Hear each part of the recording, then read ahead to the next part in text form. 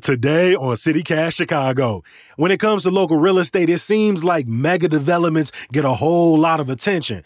But what makes these mega developments different from any other construction project? Well, we talked to someone whose job it is to bring business to Chicago, and he says these multi-billion-dollar projects have the potential to transform the city. It's Monday, July 10th. I'm Jacoby Cochran, and this is what Chicago's talking about.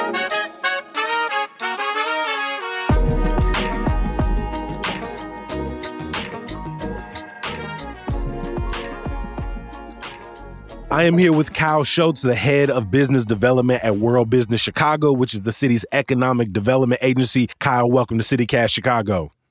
Jacoby, it's awesome to be with you today. Thanks for having me. Hey, I appreciate you making time and for listening to CityCast Chicago.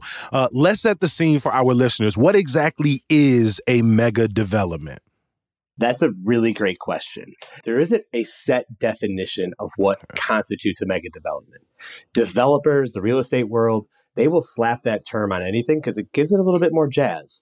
But how we at World Business Chicago think about a mega development is it's any commercial development over 25 acres in terms of overall project size, and it has near or over $1 billion in investment into the project. Okay, so some big ones that people might know are like Lincoln Yards on the north side, the 78 near South Loop. Can you describe what's the vision for those two developments? What's slated to go there? Yeah, so the big part which makes a mega development really at its core is becoming a mixed-use real estate play.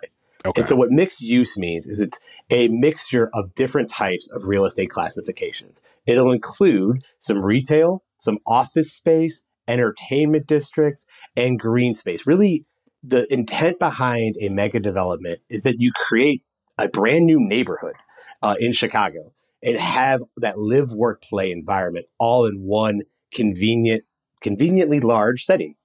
So when we talk about Lincoln Yards, how big and how much money are we talking? Yeah, Lincoln Yards is one of the oldest projects in this. It started in 2016, and it's over 50 acres in development size, right along the Chicago River, starting kind of Southport and Clybourne. Is going to be the total investment into this project right now is slated to be $6 billion. Ooh, and when we talk about the 78, you mentioned trying to build a new neighborhood. Obviously, the 78 comes after, 77 community areas. Can you describe this development for us? It's located over at Roosevelt and Clark, so kind of South Loop near South Side. It's 62 acres. So of the intended mega developments that the city has going on right now, it is the largest. And that number for that mixed use investment is going to be over $7 billion by the time. Ooh, so we can see between these two projects, you're talking $6-7 billion, 50 to 60 acres. But when we talk about other projects that are happening in the city that take up sort of a mega amount of attention, I think of like the Obama Center. I think about $1.6 billion casino. Do those count as mega developments? Those are incredibly impactful. They're really large and are catalytic for their area in terms of what they will provide. But they're not mega developments because they're a single classification. Okay. Right? The mega development to really truly be that needs to have that mixture of live, work, and play and creating a space that people can do everything in an immediate area. Okay. It sounds like the developers behind like the original Corn on the Cob Marina City was like, can you do everything in this place without really having to leave? Okay. So based on those definitions, size, how much it brings in, that sort of mixed use, about how many mega developments are underway in Chicago right now? I think the key distinction that you have to point out with that question is underway right now. Okay. And our belief is there are 3 mega developments underway right now. You've got Lincoln Yards, 78, and then the other one is the Bronzeville Lakefront, which is the 48-acre tract. The old Michael Reese site. You got it, man. You know your real estate. A little bit. We put out a couple episodes every now and then about every community area, just a little something. Why would you say Chicago has seen so many of these projects pick up in recent years, whether or not it's, shovels in the ground or even the planning process? Yeah, I think one of the big reasons why mega developments have become such a point of emphasis in Chicago, Jacoby, is that the nature of individuals and humans has changed from the pandemic, right? The pandemic, we all got sent home. And so it's really hard to convince someone that's comfortable up on their Northwest side home to say, hey, you know what, take that 35, 45-minute commute downtown or be stuck on the traffic. With the development, you're going to have that immediate proximity with your housing to your office space. But then the other big thing that's happened since the pandemic is we want those experiences. We want to be able to go out and have that kind of Instagrammable moment. And that's the other element that a mixed use development project brings in, is that you're going to have that shopping, that dining, those modern necessities that you need to live all in one place. I feel like this trend predates the pandemic. So are you saying like that really has just sped up these efforts? Yeah, it really has sped up these efforts in a lot of ways and kind of has motivated these developers to get moving quicker. The other big part about why you see mega developments in Chicago is how much of a built environment our city already has, right? We've been developing, building skyscrapers, producing trucks and cars since the 1800s. And with that comes a long legacy of existing buildings and limited land. And the land that we do have often has a lot of environmental limitations to it, right? If you look at Lincoln Yards, that's a former steel mill. And so all the byproduct of steel seeps into the ground. And so what is required to make that land beneficial for new development is expensive environmental remediation. To do that, a developer needs to be able to do it at scale. And so you are seeing the Chicago having limited land, and that we do have a little bit of kind of brownfield to it. And so you have to have that economy of scale for a developer to say, okay, we're going to go in and clean up all 48 acres and really create the best impact for us. So it's that kind of built environment is another big reason why Chicago has been leading in terms of mega developments. Yeah. I mean, we have already seen Sterling Bay at Lincoln Yards running into financing issues with construction expected to be delayed by at least 3 years. How risky are these projects? Yeah, I mean, they're mega developments, so they're going to come with some risk, right? Lincoln Yards started in 2016. That was 7 years ago. And at that time, it was planning and seeking community input and community meetings and working with the city on the development process. And so if you think about what's happened since they first announced the vision of Lincoln Yards to today, we've gone through a global pandemic. That pandemic has indirect effects on the money markets. And so you now are dealing with tightening capital markets as federal reserves around the world start to tighten the flow of money to fight back inflation. So just the nature of how you have to bring these online exposes these developments to larger factors that they may not have planned at the outset. But to my earlier point, once you've got the plan in place, then it gives you the ability to be a little agile. And as World Business Chicago talks with the Lincoln Yards and the 78s and the Bronzeville lakefronts, one of the things we're hearing them say is we're shifting from office use in those commercial office buildings that we originally planned to build to more housing, because that's what the market and individuals in this economy is calling out for. Right. You've talked so much about wanting to build multi-use space, not building one building, just for that purpose. When we think about some of these development sites and the fact that Chicago is in an affordable housing crisis, we need housing. We need to follow through on promises of replacing old public housing land with new affordable housing for the city. Could it be argued that some of these sites may have been better used as sort of a one or multi-building, one purpose type of thing, which is just providing more housing site for people? That, I think, is a really good question and thought to have. Would love to come back to you, Jacoby, with a more thoughtful and engaged answers after I've talked with my partners and colleagues at the CHA and the city. But I think one of the things the World Business Chicago truly believes as we think about this is how do we do the most intentionally inclusive and equitable developments, and making sure that our work in connecting Chicago to business communities and investment opportunities is reflective of those things. And so bringing developers that can do affordable housing to the table to partner or explore opportunities with Sterling Bay or with Farpoint or with Related Midwest is really crucial, because we do recognize that this is a crisis across the city.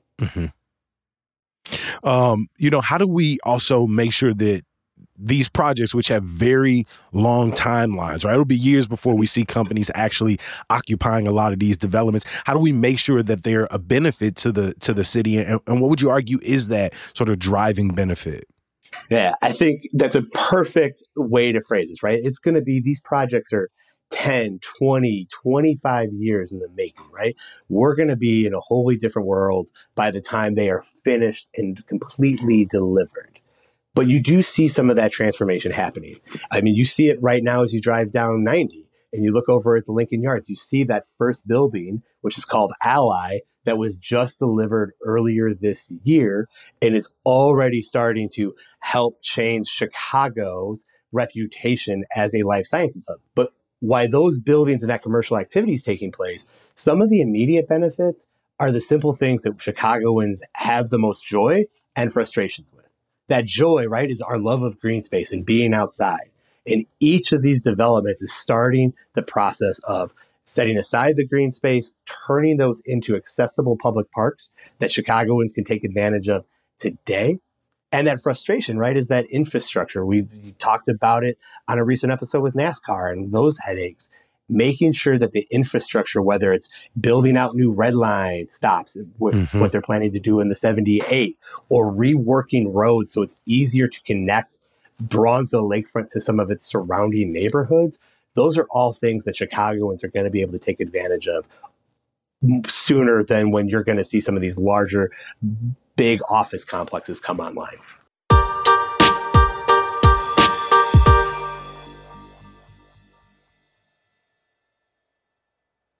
When we talk about neighbors who are close to these mega developments, whether they're the multi-billion dollar or even just like the Obama Center, the casino, you often see some skepticism, some criticism, people who are worried about gentrification and displacement. When you think about these projects currently underway, are there commitments to bring in locally owned businesses, to protect affordable housing, to make it not only an attractive place to, bring in Chicagoans from across the city, but protect those who are already there? CityCast listeners will know that you talk about this a lot in a good, meaningful way of the concern that comes up when new development comes up. And when my team and I go and work with community organizations, we often have that as one of the first questions, is because we see development come in, and those that are most impacted are those residents that have lived there for 30, 40, 50 years, and they're concerned about, will they be displaced? And if you look at the Bronzeville Lakefront project, well, that's a really good example of prioritizing community in building something that can be transformational. So the Bronzeville Lakefront team goes by the name GRIT, which stands for Get Ready, It's Time.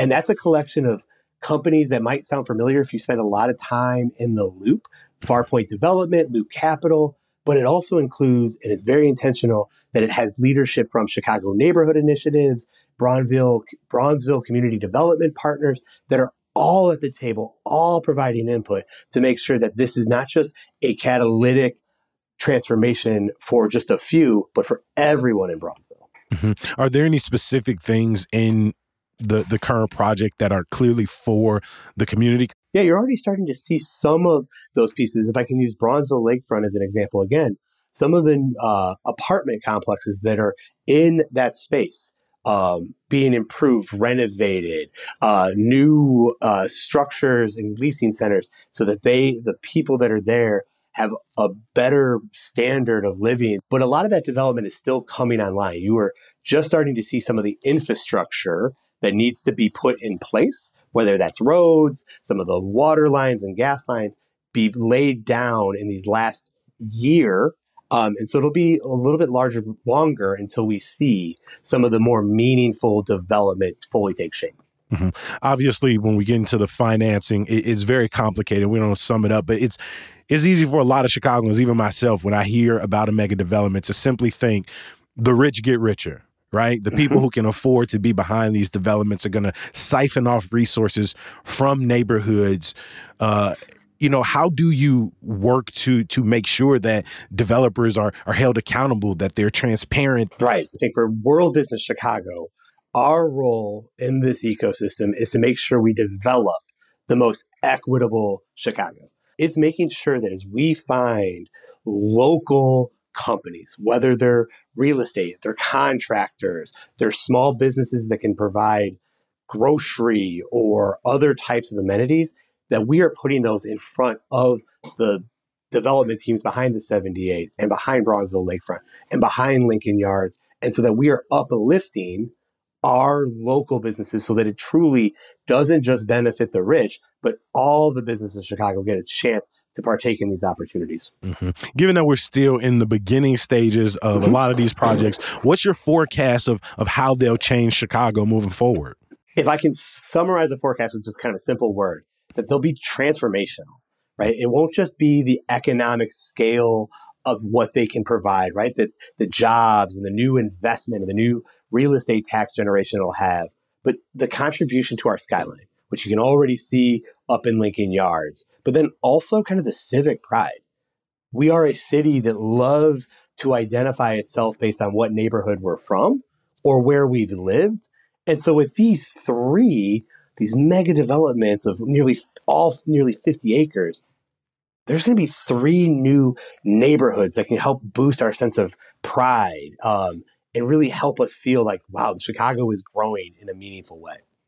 I mean, you talk with such enthusiasm while simultaneously understanding the criticisms, the challenges that these face. Do you think mega developments are fundamentally a good thing for Chicago? If they're done with that intentional inclusivity and equitability at their heart, if that has been part of the value proposition, then yes. And we need to keep our focus on that, right? There is so much richness in the different parts of the city that we don't often put a spotlight on. And I really have taken it as World Business Chicago's mission to make sure that those businesses have an opportunity to get in front of these developments so that the neighborhoods and the residents get to benefit and they get to lift in that rising boat. Because sometimes that tide wipes away boats, but I think with World Business Chicago's position and the focus behind the Johnson administration, that we can really see a rising tide lifts all boats. Obviously, we have economic concerns. People are afraid of a recession. You know, you think in 10, 20 years in the future, are there risks that these projects don't come to fruition given their timelines? I think the answer to that question is they may pivot or audible from what they intend to do now to what they'll deliver down the road. But the opportunity is so compelling and there is so much unique demand in Chicago, right? We sit in Chicago in the middle of 500,000 university students who graduate nearly every year, who often end up making their way to Chicago because they want that city with global amenities and experiences they can't find on the prairies of a Big Ten school. The other part, if I can just build on this, is for the last 10 years, Chicago and the Chicagoland area have been the #1 metro for corporate expansion and relocation. It's a historic feat that we've set as a city. So you continue to see new young people coming into the city, new business, new expansion happening here. That isn't going to go away. Yeah, it sounds like the prospect of a Lincoln Yards, a Bronzeville Lakefront, they're too good to pass up on. So even if they shift, right. I also appreciate the energy in that last answer because it flies into the face of the narrative that businesses and people are just sort of fleeing Chicago. And we do know we want to see developments that, like you say, encourage not only new people to stay, but for the people who've been here to feel like they have a place in Chicago's future. Yeah, I think the other part to that, right, is they can't just be focused on the Loop and Fulton Market and those neighborhoods that naturally are gravitational pulls. For that Chicago to really be its best Chicago, is we need the Bronzeville lakefronts of the world to be successful and deliver it, because then that'll create enough confidence that the next developer will go into Auburn, Gresham and try to replicate that, or go out into Garfield Park and try to do something similar. These can be confidence building that we can start to see growth happen across our beautiful city. Mm-hmm. Well, Kyle, again, thank you so much for not only being a listener of CityCast Chicago, but for stopping by today. Yeah, Jacoby, thanks for having me. Would love to come back and keep talking about equitable investment and economic growth with you, my friend. Before I let you go, a little bit of news, y'all. The Metropolitan Water Reclamation District is recommending Chicagoans scale back their water use, your showers, your dishwashers, as the city struggles with increased reports of flooding. Last week, to help relieve pressure, the city reversed the flow of the river into Lake Michigan for the first time in 3 years. Hundreds of thousands of Illinoisans have started receiving payouts from Google's biometric privacy law settlement. I ain't got mine yet, but I'll let you know. Now, don't be surprised if it isn't as much as you expected. Checks are about $95 and $96. 4 major league players between the Cubs and Sox are headed to Seattle tomorrow for the 2023 MLB All-Star Game. Both clubs will resume scheduled play Friday, with the Cubs at home and the Sox on the road in Atlanta. Here's some good news. Movies in Millennium Park are back tomorrow with the superhero street race-inspired Fast X. You can see the full schedule of films slated to play for free every Tuesday until the end of August by heading to our show notes. As always, I appreciate you for listening. We'll be back bright and early tomorrow. I'll talk to you then. Peace.